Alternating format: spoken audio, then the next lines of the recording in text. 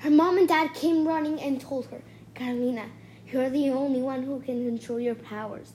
You have to believe in yourself." When Carolina heard the voice of her parents and that they believed in her, she felt something inside of her.